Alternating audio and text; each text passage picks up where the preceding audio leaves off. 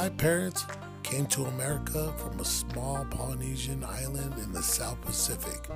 Today in America, there's over 1.4 million Polynesians. And in the state that I live in Utah, there's over 38,000 Polynesians. Me, I'm just one of them. And I'm first generation in my family to live here in the United States of America.